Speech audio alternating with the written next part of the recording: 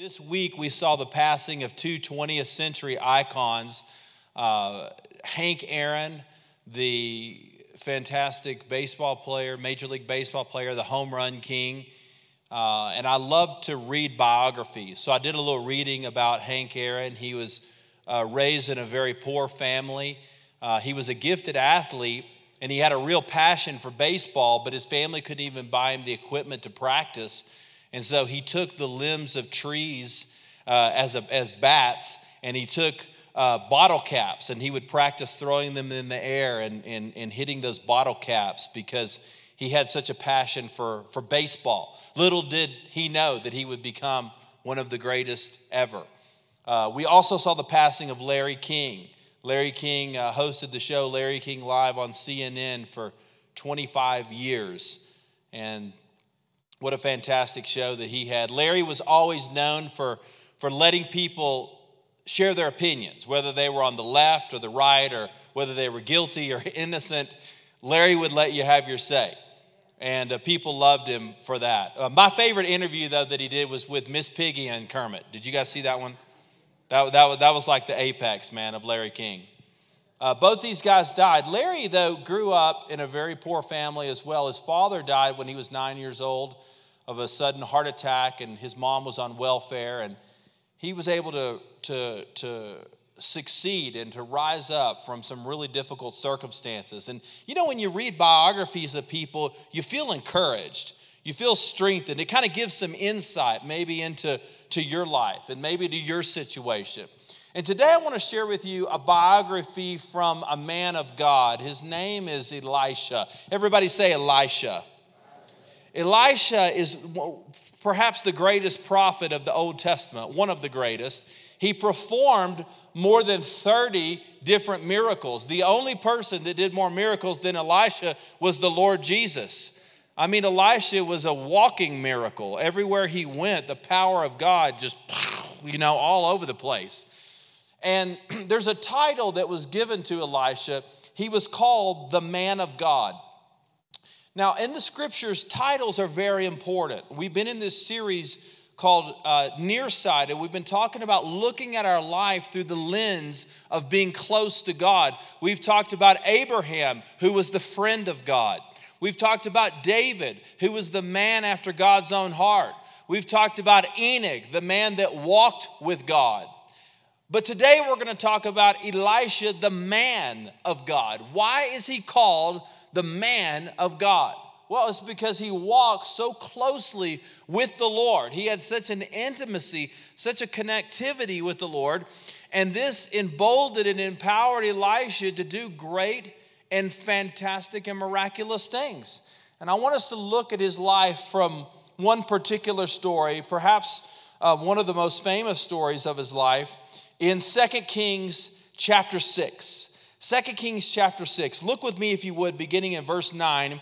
The man of God sent word to the king of Israel, beware of passing that place because the Arameans are going down there. And so the king of Israel checked on that place indicated by the man of God. And time and again, Elisha warned the king so that he was on his guard in such places. This enraged the king of Aram. He summoned his officers and demanded them, tell me, which of us is on the side of the king of Israel? None of us, my lord, the king, said one of his officers, but Elisha, the prophet who is in Israel, tells the king of Israel the very words that you speak in your bedroom. Whoa! Did you see it?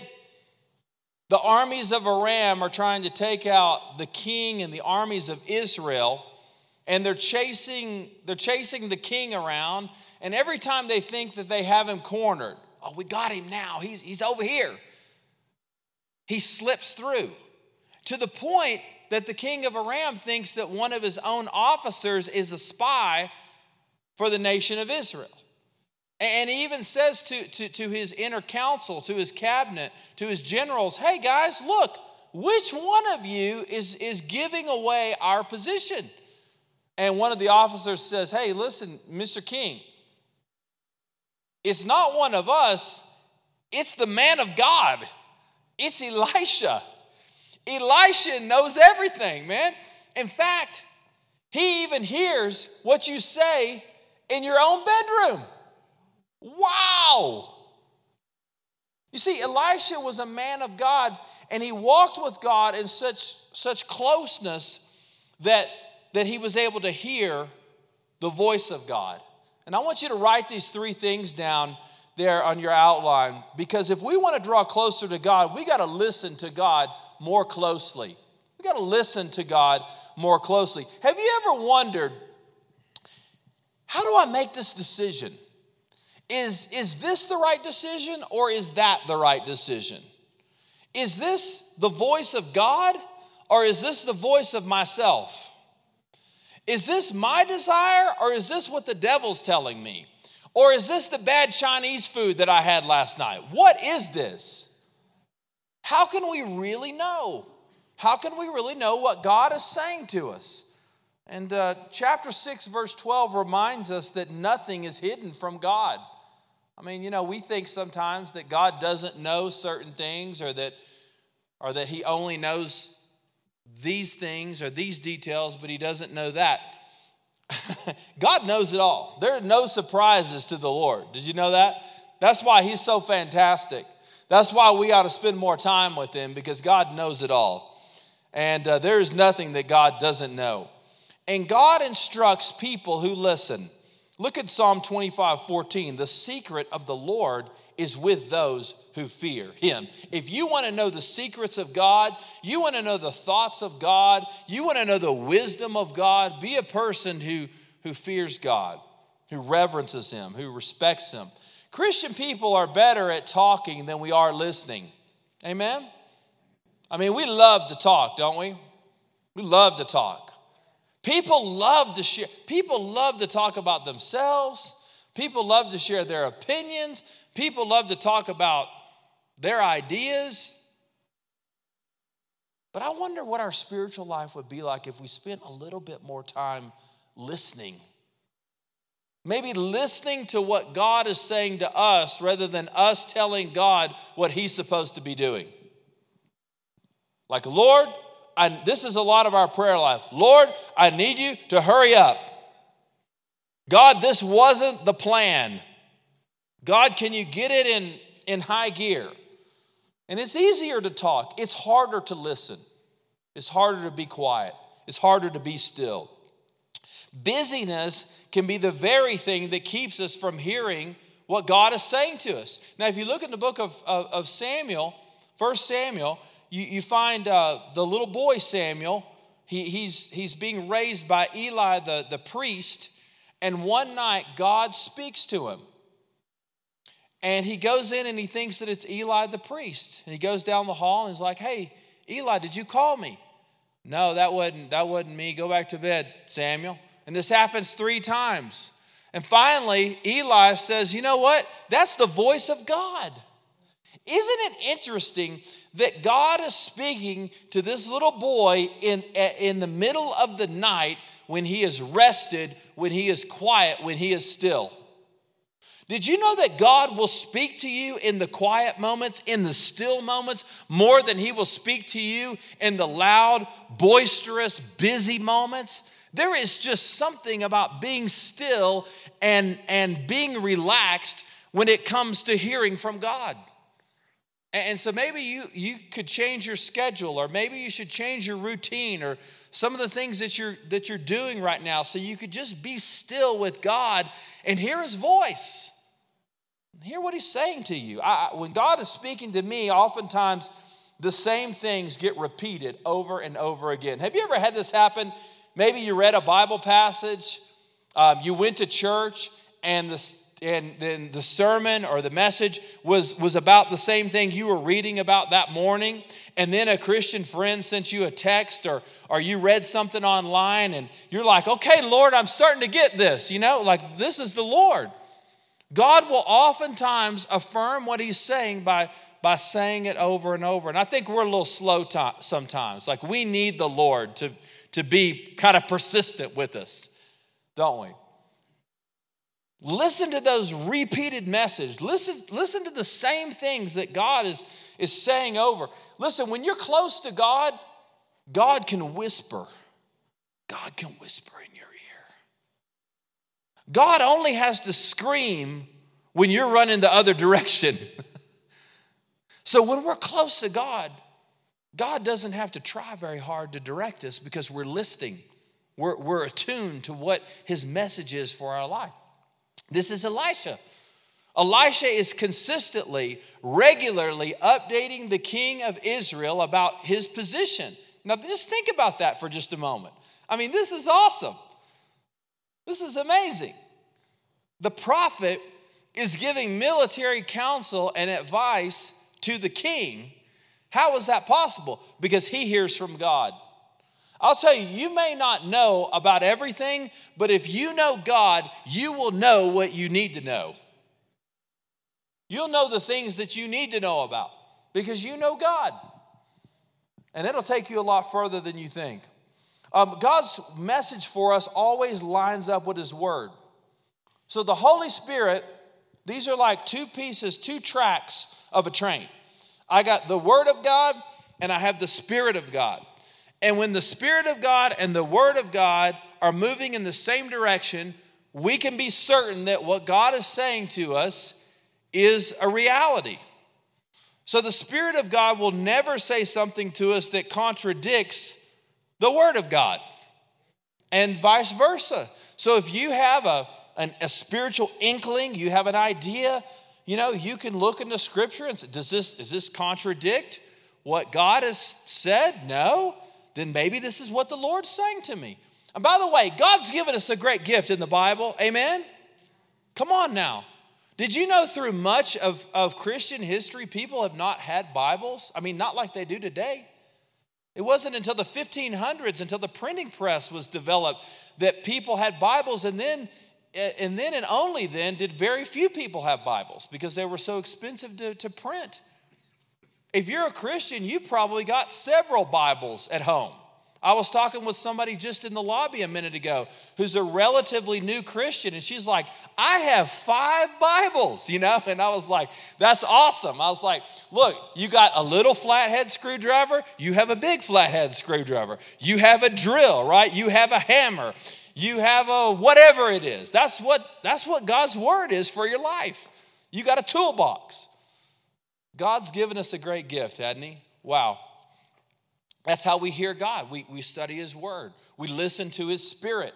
And the reason we have to do that is because sometimes we hear things that are not what God's saying to us. In fact, 1 John chapter 4, verse 1 says, dearly loved friends, don't always believe everything you hear just because somebody says it's a message from God. Amen. Just because somebody says they're spiritual, just because somebody says it's from the Lord, doesn't always mean that it is. Test that thing, he says. Test it. Test it. And the more that we know God, the more we'll hear his voice. And hearing the voice of God is not the voice of fear. So which voice are we listening to? The voice of fear, the voice of God. Now, as the story progresses, look at this in verse 13. So the king said, go see where he is so I can send men to capture him. And when he was told, Elisha is in Dothan. Okay, so the king of Aram's like, I got this all figured out. We found Elisha. He's over there in Dothan. Let's go get him. I mean, let's kill him, and then we'll be able to take out the army of Israel. The king's like, I'm a genius. I've got this all figured out. So the army marches over to this place called Dothan. The only other time I can think of in the Bible, the place called Dothan, is it was the place that Joseph was sold into slavery by his brothers. If you know the story, Joseph's brothers were jealous of him. They threw him in a pit. They were going to kill him. And then at the last second, they decided to be compassionate and to sell him as a slave. So they sell him as a slave. He is bought by a man by the name of Potiphar. He rises. The hand of God's on him. He becomes the top servant of Potiphar. But Joseph has an Achilles heel. He's a really good-looking, hunky dude. Women swoon in his presence, you know. Joseph's the best looking guy in the Bible. And the wife of Potiphar tries to have an affair with him, and he won't do it. And when he won't commit adultery, she falsely accuses him. He's now in prison. Wait a second. God, I thought things were going better for me. God, have you abandoned me? God, have you left me? God, have you not heard my prayers? God, where have you been? He's in prison for a few years. He interprets the dream of a butler.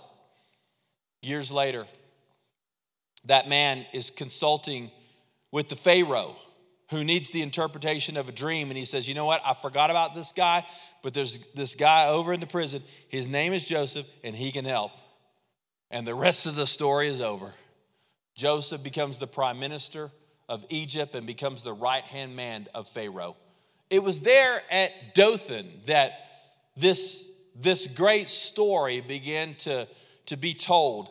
And I wonder if Joseph ever started to give up hope or ever began to think that maybe God wasn't with him. But you know, God is always there.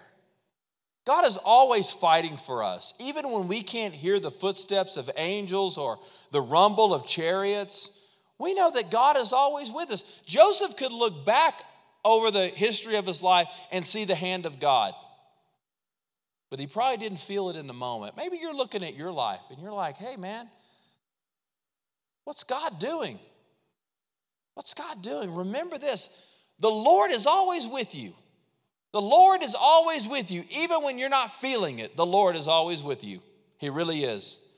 And Elisha begins to experience this same encounter with God that Joseph understood as we read about this capture or this attempted capture of the king of Aram. You see, God wants us to listen more closely to what he's saying, but he also wants us to see more clearly. Now, an unusual thing begins to happen. When the servant of the man of God got up and he went out early in the morning, an army with horses and chariots had surrounded the city. Oh no, my Lord, what shall we do? The servant asked. Don't be afraid, the prophet answered. Those who are with us are more than those who are with them. Now, don't you know the servant's like, okay, Elisha, like, what in the world are you talking about? It's me and you, buddy, and there's a whole army. What are you talking about? There's more of us than there is of them. But check out what the prophet does. Elisha prays, Lord, please open his eyes and let him see. So the Lord opened the servant's eyes, and he saw the mountain was covered with horses and chariots of fire all around Elisha. An angelic army was surrounding Elisha and his servant. And when Elisha had his eyes opened, he began to see he wasn't alone. Did you know that God has given us angels, ministering spirits that attend to our own needs? You're not alone. God has angels that are all around you. You're not forgotten. Joseph had angels with him when he was in that pit, when they were going to kill him. You have angels that are all around you. Be encouraged today. What we need to do is to begin to see with the eye of faith. We need to pray what Elisha prayed, Lord, open our eyes. You see, what we need is a better perspective. What we need to do is see what God is doing in and around our lives so that we have a clear perspective of what he wants us to do. Physical vision problems are common. About 75% of all adults wear glasses. Some of us have had LASIK eye surgery. Maybe you have contact lenses, or maybe you wear glasses. I get a headache when I'm reading and I don't have glasses. But you know, far more problematic than physical sight is our spiritual sight. It'd be far worse to be blind than to not be able to see in the spiritual realm and to see what God says. And you may think, well, Pastor, I've never seen an angel. I've never seen an angel before, but I know that they're there. I know they're there. And sometimes seeing in the spiritual realm is not just seeing an angel sitting in your living room. Sometimes being able to see things from a spiritual perspective is being able to see things from God's viewpoint. It's being able to put circumstances that have happened in your life for you to see God's pattern and God's plan. Maybe things didn't make sense at the time, but you look back and you're like, okay, maybe this is what God was doing. Or maybe you're looking at some current circumstances and you're looking at the Word of God and you're feeling the promptings of the Holy Spirit and you're thinking, I think this is what God wants me to do. I think this is the right thing. Don't feel like you have to have some encounter like Elisha and the servant to know that God's with you. God's always with you. He's always with you. And the servant was spiritually blind, but Elisha helped him see with the eye of faith. Notice he says there, don't be afraid. See, the number one emotion that we begin to feel when we're not seeing what we want to see is fear. God wants us to replace fear with faith. Fear with faith. Fear with faith. And he saw that angelic army that was there. God is more with you than you think he is. God's more with us than we think he is. Warren Wiersbe, the Bible commentator, he said this about this passage. When God's servants are in his will doing his work, they are immortal until their work is done. Come on, somebody, drop the microphone. When you're doing the will of God, you are immortal until God says, game over. You cannot be stopped. So let's don't let fear and intimidation and doubt dominate our decision making. Listen, what decisions are you making today only because of fear? What decisions are you not making because you don't have the faith? Remember this, God is more with you than you think he is. That's the lesson right here, 2 Kings chapter 6. What you see is not necessarily what is. We want to see with the eye of faith. God is doing so much more than you think he's doing. Can you just imagine that servant looking around and he's like, all over the mountain, chariots of fire and angels and wow, let's go to battle. Let's do it. Bring it on. Armies of Aram. God has a different plan though. Prayer is the thing that opens our eyes. That's what Elisha did. Elisha's like, we need to pray. God, let him see. We need to be praying that for ourselves. Listen, if you're trying to counsel somebody that doesn't get it, so to speak, pray, God, open their eyes. God, help them to see. Help them to see it, Lord. Maybe you tried to explain it to them and they didn't get it. Lord, open their eyes. Help him to see it. Help her to see it. Woo. Spiritual sight is 10,000 times more important than physical sight. And God reminds us we're never alone. With God, all things are possible. Faith is greater than fear. And I love Psalm 34, verse 7. It says, the angel of the Lord encamps around those who fear him, and he rescues them. What if you believe that over every failure and every accident or over every broken relationship or rejected job application, there was a band of angels of God's love surrounding you as you execute God's perfect will for your life? How would that begin to change things? How would it begin to change the way that we feel? That's why Paul prayed for the Ephesian church in Ephesians chapter 1. He says this in verse 18, I pray that the eyes of your heart may be enlightened. Lord, let them see. Let the Ephesian church see. And what do they need to see? Look at this. That you may know what is the hope of his calling, what is the wealth of his glorious inheritance in the saints, and what is the immeasurable greatness of his power towards us who believe, according to the mighty working of his strength. In other words, God is a lot bigger than you think he is. Lord, just let us have a greater perspective of who you already are. The chariots of fire are all around us. The angels are with us. Come on, Lord. Nothing is impossible for him.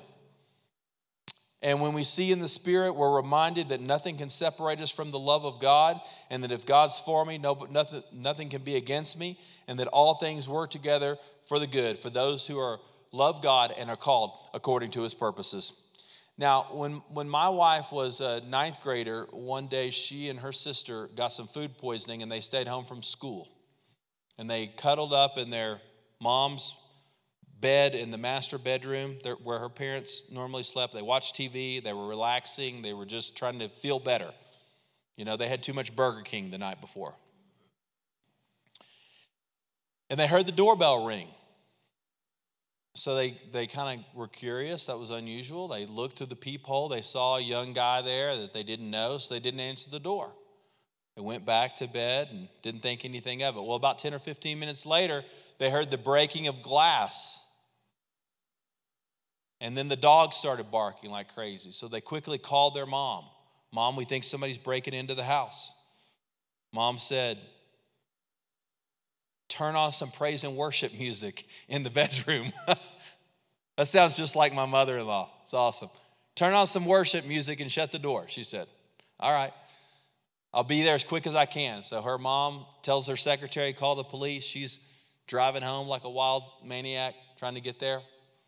And after hearing the glass break a little bit more, they hear footsteps. The door opens, and it's the same guy that had rang the doorbell. He was a burglar. He was going to steal from their house. And he looked in, and Gina and Ginger were there cuddled up on the bed, you know, trying to console each other. And they're like, what's going to happen? And the guy said these words, Lord God Almighty. And he turned around and shut the door. And he never came back. Now, this guy was not religious, but he saw something that day. And he saw something, and it wasn't two 15-year-old young girls in their mama's bedroom.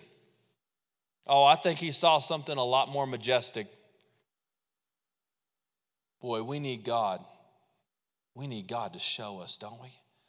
We need God to reveal himself to us. We need to be praying for ourselves. God, give me spiritual sight.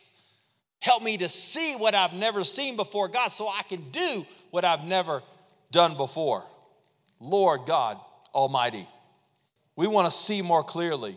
We want to also feel more deeply.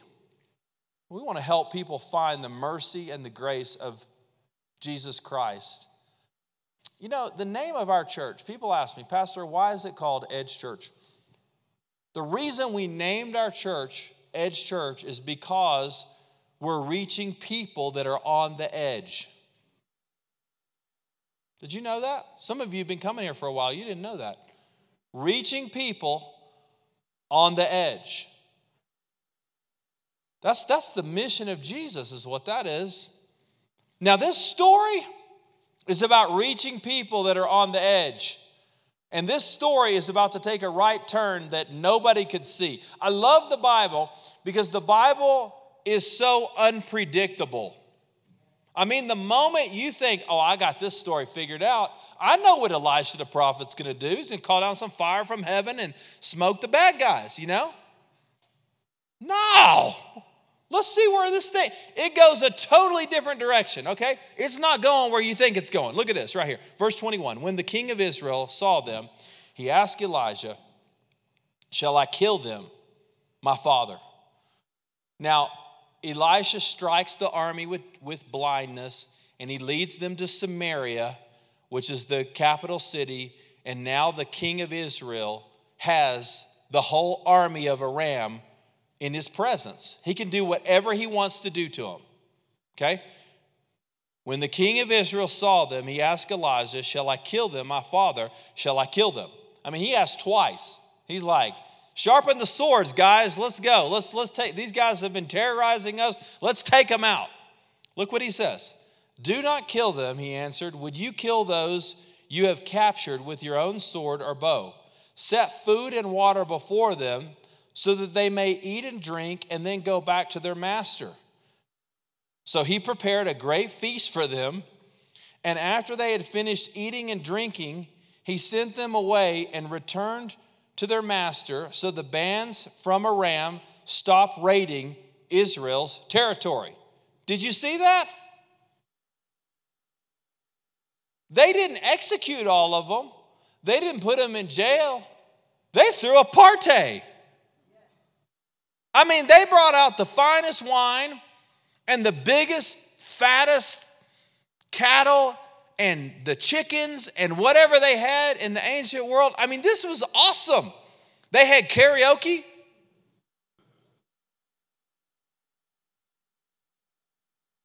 This was a party, man. Wait a second. These were the people a few verses before that were trying to take you out. And Elisha blinded them because he wanted them to see that the problem was that they didn't have the right sight.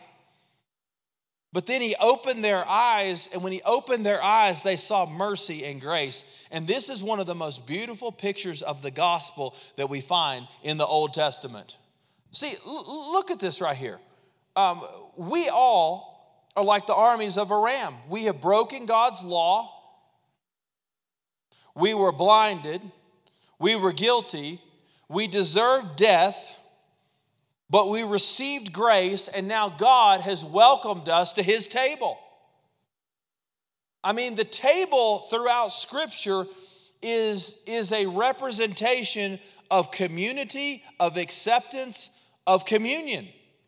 That's why the wedding supper of the Lamb over in Revelation chapter 19 is the big feast that all believers in Christ are going to gather at the end of time.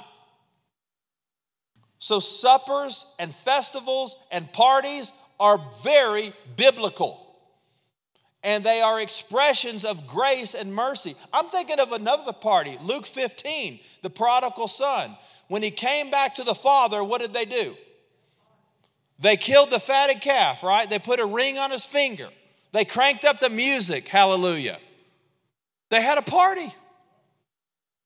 And so the mercy and the grace of God is seen in this. And you know what? That same mercy and that same grace has been given to us in the person of Jesus Christ, who died on a cross, who rose from the grave on the third day, and he did so because he loved you. He loved you. He had a purpose for you. We were on a path of blindness. We were on the path of destruction, but God, who is rich in mercy and rich in grace, reached down out of heaven and allowed us to see, hallelujah. And that's why we've been transformed. That's the good news of all. That's the best news of all. So what's your biography? What can we learn from this man of God? We ought to listen more closely. We ought to see more clearly. We want to feel more deeply. And we can do all of that when Jesus has our hearts. Will you bow with me for a prayer?